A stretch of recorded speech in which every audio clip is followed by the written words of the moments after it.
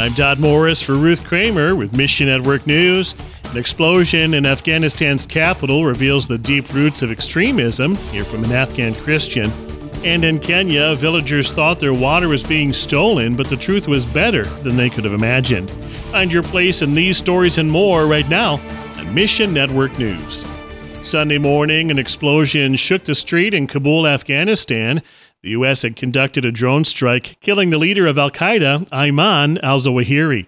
He helped plan the 9/11 attacks. The Taliban sheltered him in a house, and residents reported al-Qaeda fighters coming in and out of the neighborhood. Living under the shadow of this alliance puts Afghan Christians in great danger.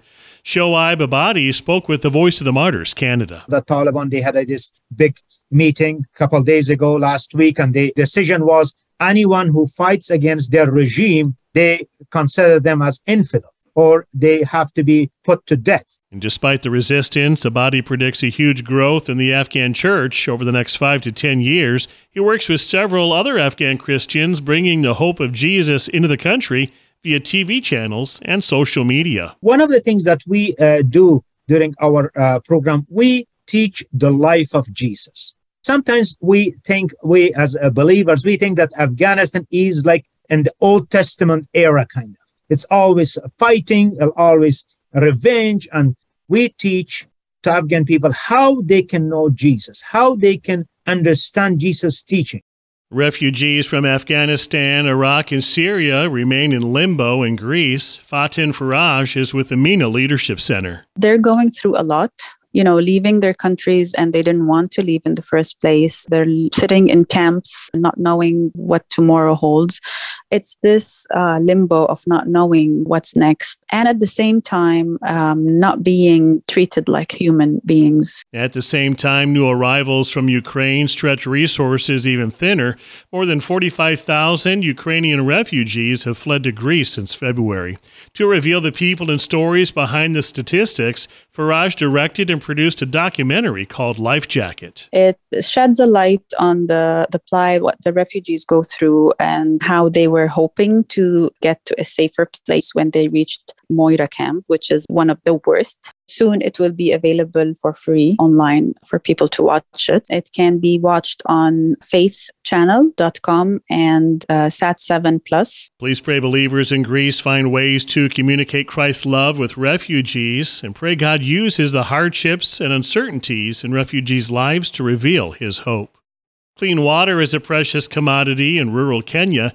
Kenya Hope's Joy Mueller. You have to work hard to get it, to carry it home, and to use it, and you never waste it. One day, a group of men with big metal creatures came to the village where Dorcas lives. These creatures had long noses, and when they stuck them in the ground, water came out everywhere. She kept begging the men running the pump, turn it off, you're wasting the water. All night long, she didn't sleep because all she could think about was all that water that was being wasted onto the ground. Later, Dorcas learned why she didn't have to worry. Everything happened according to a master plan, and that plan was for her good. They were doing the 24-hour flush, and that tells us how much volume we have. And God has provided this year for us to drill 3 wells. Here in Kenya, they call them boreholes. Dorcas wasn't the only one confounded by the drilling process. This old man came and he looked at the ground and he kept saying, where is this water coming from? His only knowledge of water was either a river or rain.